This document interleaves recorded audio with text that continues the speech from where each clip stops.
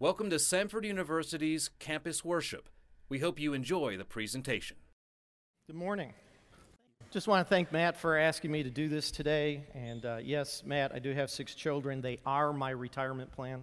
Okay, 6 of them. That's 2 months at each house. I think it works out great. This morning we're going to be taking a look at John chapter 5. And you know, whenever you get a book, new book comes out, you read it, often you'll kind of go out and maybe find out about the author, you'll see an interview by the author. One of the things you want to know is what was the author thinking when they wrote the book. And, you know, as we look at the Gospel of John, it'd be helpful to know why John wrote this book. And so, just to kind of start out with, since we're going through the study of the book of John, John tells us at the end of chapter 20, in verse 30, he says, Jesus did many other miraculous signs in the presence of his disciples, which is important to know in the book of John because John doesn't really give us a ton of miracles. As a matter of fact, Matthew, Mark, and Luke, they on average give us about 20 different miracles of Jesus doing stuff. And John gives us a whopping 7 miracles that he did. And so John tells us right away, hey, he did many other things in the presence of his disciples which are not recorded in this book. And then John says, but these are written that you may believe that Jesus is the Christ, the Son of God, and that by believing you may have life in his name. And that's really a kind of running theme in the book of John, light, life. He uses that analogy all over the place. I mean, the whole book of John opens up with Jesus being the light of the world, and he talks about that. And he gives us all examples of Jesus being God. And then John goes through and talks about drawing his disciples to him. And he brings all the disciples to him. And they come and they start following him. And then John gives us the story about changing the water into wine and gives us all that kind of stuff. And then chapter 3 comes along and we see the story of Nicodemus. And Nicodemus, the other thing we have to keep in mind about the book of John is John does not give us a chronological order of the life of Jesus. He kind of sticks things in where he wants to use them and make a point. And we even see that in the story of Nicodemus, because Nicodemus comes and says, hey, we've been following you and all these miracles you're doing. Well, John's only given us the water and the wine before that, so obviously that wasn't it, because I don't think Nicodemus was at the wedding where the water was changed into wine. But Nicodemus is then shown what John is trying to give us is that Jesus is above the religious leaders. He knows far more than they even know. And so we see John kind of laying out this, wow, look where Jesus is. He's even above them. And then John gives us the next thing about Jesus is that the woman at the well, as we heard last week, Jesus even is going to reach out to the whole Gentile world. And he's going to not just speak to the Samaritan, he's going to speak to the Samaritan woman. And that was really unheard of in that day. And then, right after that, which wasn't covered last week, but then we hear about this ruler coming to Jesus and saying, hey, my son is dying back home. Can you heal him? Can you come with me? And Jesus just looks at him and says, your son is healed, which is John's way of saying, see, Jesus even has the ability to heal over distances. He doesn't even have to be there. He can do this incredible thing over long distance. And finally, we start coming to chapter 5. And as we come to chapter 5, we read, sometime later, Jesus went up to Jerusalem for a feast of the Jews. Now, there were 3 feasts that people had to go to, the men did, the Israelite men had to go to. They had to go to the Passover, they had to go to Pentecost, and they had to go to the Feast of Tabernacles. Passover, everybody knows, that's the Exodus leading out of Egypt. Pentecost was really, at that time, was really kind of more the celebration of Moses getting the 10 Commandments up on the mountain. And then Tabernacles was the wandering in the desert. And so which one of those Jesus was coming for, we're not told. We're just told that he's coming for a feast in Jerusalem. And then John says, now there is in Jerusalem near the sheep gate a pool, which in Aramaic is called Bethesda. Now, this pool, controversy over exactly where it is in Israel. There's been some findings north of the temple on the north side of the city, and a lot of people feel like that was kind of the area.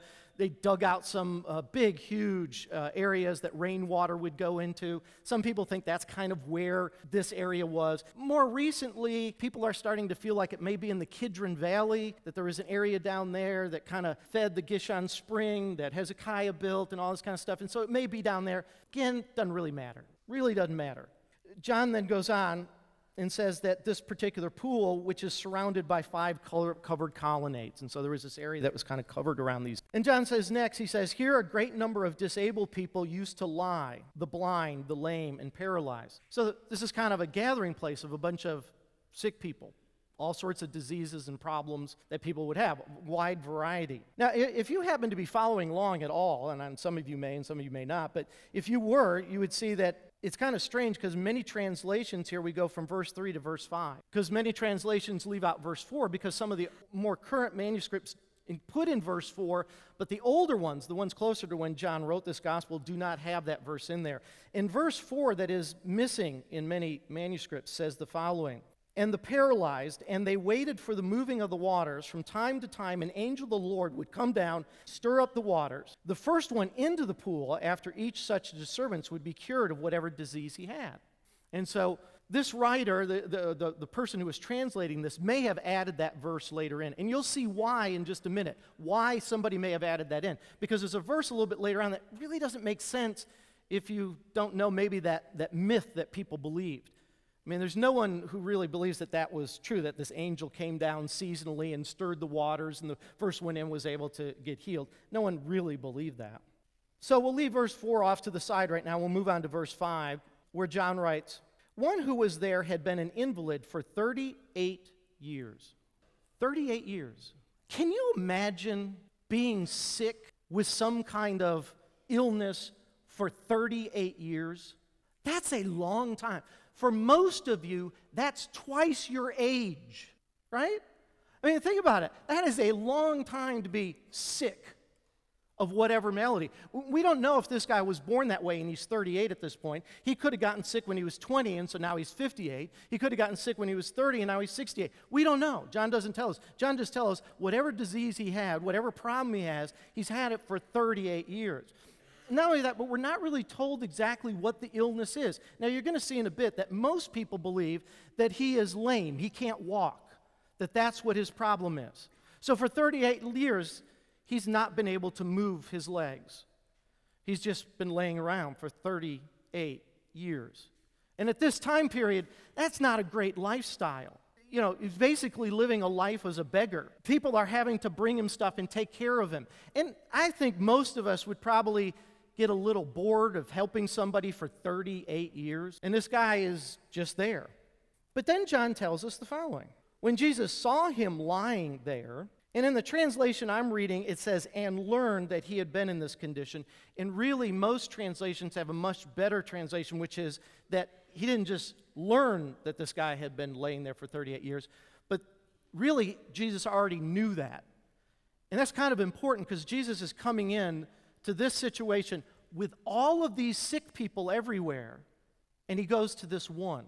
And he goes to this one who has been sick for 38 years.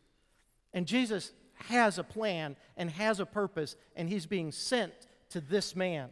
And Jesus comes to this man, and he asks him, "Do you want to get well?" Can you imagine that? You've been laying around for 38 years, and someone walks up and says, "Do you want to get well?" What would your response to be that? Well, like, yeah. What do you think I want to do? Do you think I'm having a party down here, laying around, begging, waiting for people to take care of me? Do you think this is fun, Jesus? Do you think I'm having a great time here? No. So it's an interesting question that Jesus asked that. It's also interesting because I think a lot of people would go, "Oh, this is one of those stories where Jesus asked and the person goes, 'Oh, yes, please save me, really help me.'" But that's not what John records. What John records next is this man looks at Jesus and says, "Sir," the invalid replied, "I have no one to help me into the pool when the water is stirred." And see, that's why that verse 4 may have been added, because it's kind of weird. What do you mean by the pool being stirred? So that may be why some translator added that to help us understand what that meant, why he felt like getting down to the pool when the water is stirred is so important. But then the man says, "While I'm trying to get in, someone else goes down ahead of me." So there's this man's response. The very next thing that John records is the following. Then Jesus said to him, get up, pick up your mat, and walk. Now, I don't know how many of you in here have ever had the flu. I mean, really the flu. You know, some people get nauseous stomach and they have a headache and they think they have the flu. The flu, the way you know you have the flu is you don't lay around just feeling like you're about to die. You are praying to die, okay? Your muscles ache. Your head is pounding. Every part of your body just wants this to end now. Some of you probably had some major surgery, and you're laying in the hospital bed with tubes in you and all sorts of stuff, and you're just feeling awful. You feel like your body has just been shredded and pulled apart, and it may have been to help you with whatever thing. And can you imagine somebody walking in at that moment and saying to you, hey, buddy, stand up. Let's go. You're not too thrilled with that person at that point, I wouldn't imagine. That's why it is amazing that the very next thing that John writes in this story is immediately the man was cured. He picked up his mat and walked. And a lot of us all respond when we read that. We go, wow, look at Jesus. He healed this man physically. People, that is not the amazing thing that happened at that moment. The amazing thing that happened at that moment was that this man stood up at all. What happened in him to make him even think, you know what? I've been sick for 38 years. I think today I can stand up. What made him change? What happened into him in his heart, in his head, on a spiritual level? What transformed in him that made him suddenly say, I think I can stand up. I will stand up. I can stand up. That's the amazing thing. The fact that his body physically got well, wonderful thing. But that he even thought, I'm going to stand up. I am going to stand up. And you know what? Here's another thing. I'm going to bend over, and I'm going to pick up my bed, and I'm going to walk. I mean, can you imagine 38 years you've been laying around, you haven't been able to do anything, and suddenly you're standing, you're walking, and you're carrying something. Because that's really what was going on here. I mean, this person didn't just change physically, they changed at every core level of their being. Now, the thing is I think this guy at this point was walking around in just a stunned look on his face. Look at what I'm doing. Look what I'm doing. Look, I got this bed. I'm walking around. Look at me. Okay? But John then adds this statement. The day on which this took place was a Sabbath. So what? It was a Sabbath. Who cares? But the problem is that the Jews at this point had, over a long period of time, totally changed the law of Moses that God had given to them way back in the desert. And when God said to them, don't work on the Sabbath, they had now come up with a long list of things that you could not do on the Sabbath. You know, they even had it how far you could go walking on the Sabbath. Because if you walked too far, you were considered as working on the Sabbath. Just because you walked too far. So here's this guy, he's walking around, he's carrying his bed. And so the Jews said to the man who had been healed, it's the Sabbath. The law forbids you to carry your mat. But he replied, the man who made me well said to me, pick up your mat and walk. I mean, here are these guys who come to this man who hasn't been able to move for 38 years, who's suddenly standing up, walking around with his bed, and they go, hey, you, stop carrying your bed. And he's like, no, you don't get it. I'm standing. I'm carrying my bed, and I am walking. This is awesome. Look at me. I'm standing up. I'm carrying my bed, and I'm walking. This is awesome. And they're going, no. You can't be carrying your bed. No. You don't understand. 38 years, I was not able to do this. Isn't this awesome? No. You can't be carrying your bed. You know, how many of us in here have looked at somebody's life who has been radically changed? Somebody's life who has been really, really changed. Maybe they had an anger issue. Maybe they had alcoholism. Maybe they had something in their life that they just changed. They were transformed by the gospel message. And here's how we respond to them. Oh, so now you're one of those Christians. Oh, so you're one of those religious people. Oh, so you now believe in creationism. No, look, I've been changed. I used to be an angry person. I'm not an angry person anymore. I used to drink. I used to do drugs. I've changed. Oh, yeah, you're one of those. Do you not know? Do you not see what God has done in my life, how I've changed? Oh, yeah, I understand. Yeah, sure. I mean, God is doing stuff in people's lives even today, and we totally just look past it. Totally just look past it. And so these Jewish people, John records, asked him, "Who is this fellow who told you to pick up and walk?" And here's why I can say the guy was stunned and he was walking around. The man who has been healed, he says, the man who was healed had no idea who it was. He stood up, he picked up his mat, he was so stunned, he didn't even pay attention to where the guy was that told him to stand up, pick up his mat, and walk. He doesn't even know where he went. Jesus just dissolved into the crowd. And so this guy is just walking around. He doesn't even know what's going on. For Jesus had slipped away into the crowd that was there. Then we get to verse 14. At verse 14 it says, "Later Jesus found him at the temple." Now, that's important to know that it was at the temple. We've changed location, we've changed place. This guy who now has the capability of walking around is able to go up to the temple. Now, why has he gone up to the temple? Maybe he's doing a sacrifice, which would have been amazing in himself because in his previous condition, by this time in the New Testament, there were sections to the temple. There was a section for the Gentiles, a section for the women, and a section for the Jewish men. And in his previous condition, he couldn't even get into the section, or he could only get into the section for the Gentiles because of his injuries. Now, he's in the temple, and Jesus finds him. Jesus comes to him, which is also interesting because something I want to point out to you.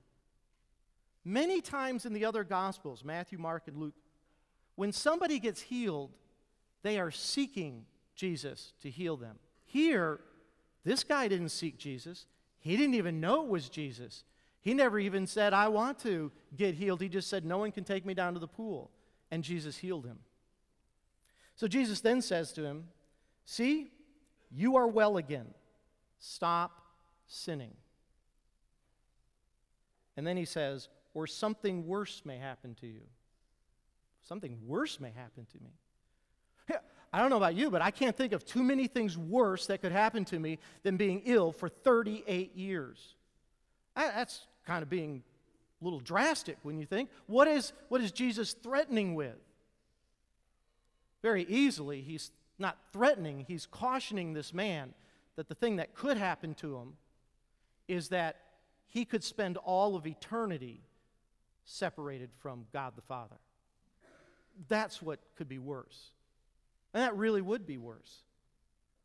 The man, John then says, went away and told the Jews it was Jesus who made him well again.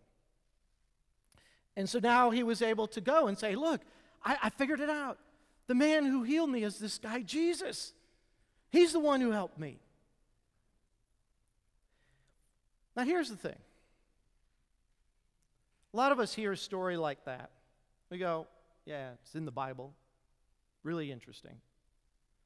But are there lives that are really changed? Are there people whose lives have been so changed that they can do such amazing things like standing up, picking up their mat, and walking again? I mean, something that is just, you kind of wonder, how could you ever possibly do that? And as I was preparing this lesson, I came across one such story. I don't know how many of you have followed recently a story about an NBA coach by the name of Monty Williams. Monty Williams. I want you to remember that name. Monty Williams played his college career at Notre Dame. As a matter of fact, it was going to be a very, very short college career at Notre Dame. He at age 18, was discovered to have a heart problem. And he was told, "You can never play basketball again by his doctors." As a matter of fact, it was so severe at that point that he had held like a press conference and made an announcement, "I have to quit basketball." He was devastated, and after that press conference, he went to his girlfriend's dorm, and her name was Ingrid. And he went to Ingrid's dorm room, and he told Ingrid about this. Ingrid was a godly woman, and she looked at him and did the old Romans 8:28. "Hey, Monty, all things work together for good," much like we sang here this morning. it did turn out for good. I mean, as a matter of fact, Monty went on and finished his college career playing basketball. His senior year, he was averaging 22 points per game and 8 rebounds. It's pretty amazing. It was so amazing that he was drafted into the NBA. And he ended up playing 9 seasons in the NBA. 9 seasons. He eventually retired from the NBA, not because of his heart, but because of his knees. Okay? And he was just an amazing guy. He went on, and he ended up coaching. Was an assistant coach, many places, and then eventually he was hired as the head coach down in New Orleans. And he coached 5 seasons down in New Orleans. I watched a video of him being interviewed when he got fired from that job. It was done by a reporter on his porch. And Monty just did a great job. I mean, he just, you could tell he was devastated. You could tell he was really hurt. He even said that in the interview, but he kept saying, but God knows what's going on. God knows what's happening here, all this kind of stuff. He and Ingrid, his girlfriend, actually got married. They ended up having 5 kids. Gosh, I know how that feels. At 5 kids. And eventually, after he got let go in New Orleans, he transferred over to Oklahoma City and is the second-in-command coach there with the Thunder. He's doing a great job over there. And he and Ingrid actually, they love the Lord so much they even wrote a devotional for married couples. And they just are into the Word, just love the Lord, all that kind of stuff. 2 weeks ago, from today, Ingrid was driving down a road in Oklahoma City with 3 of her children on a road that had a speed limit of 40 when a car from the other direction going 92 miles per hour swerved over into her lane and hit her head on. Ingrid at first survived and then passed away the next morning. The 3 children have survived and do not have life-sustaining injuries, so they will make it.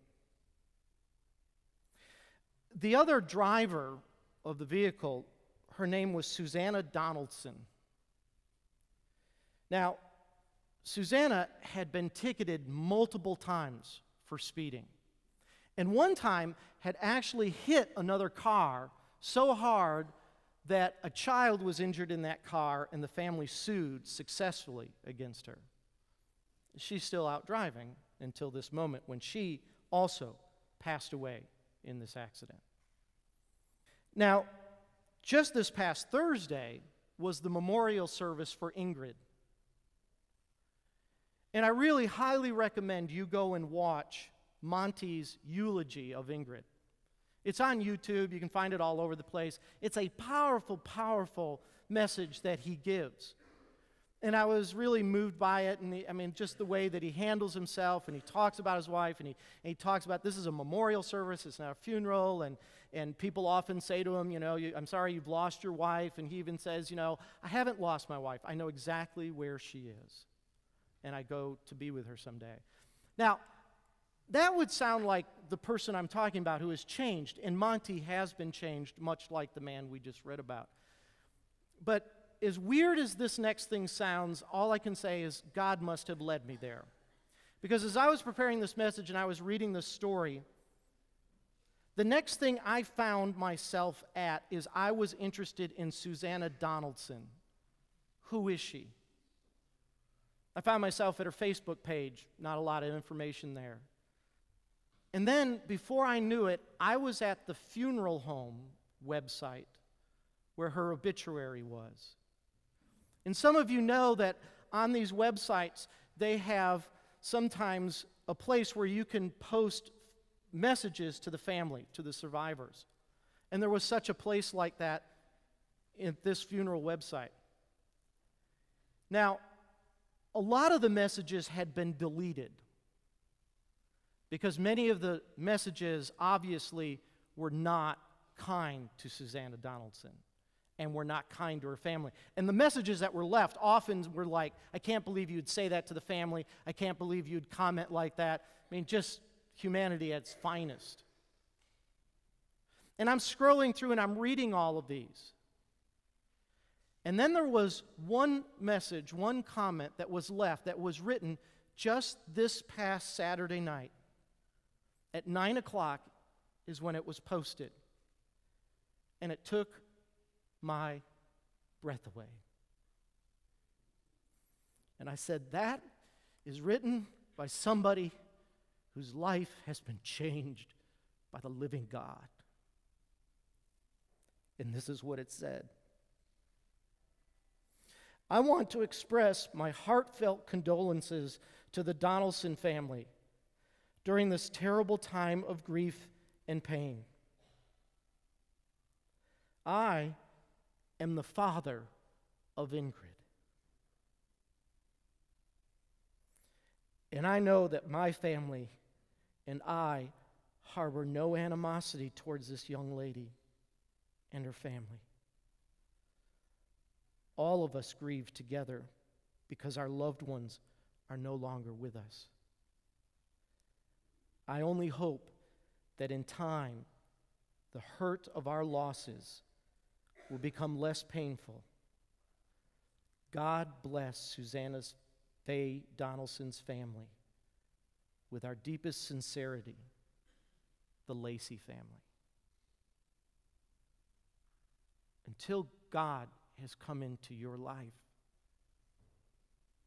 that's what Christ has done for us in forgiving us. That's a changed life. Let us pray. Father God, I thank you so much for what you have done on the cross. I thank you so much that you have forgiven us in a way that you have changed this man's life so that he can forgive the people and the family and the woman who killed his daughter and who killed the mother of his grandchildren. I thank you for changing this man's life, Monty, who was able to stand up and say the same thing. And Lord, I pray that all of us in here today will wonder and think, have I been changed like that? God, are you changing me and morphing me and making me more like you, who have the power and the ability to be converted into a child of the King, so that I can go forth and live my life like you did? Thank you, God, so much for your love and your grace. And it is in your precious name we pray. Amen.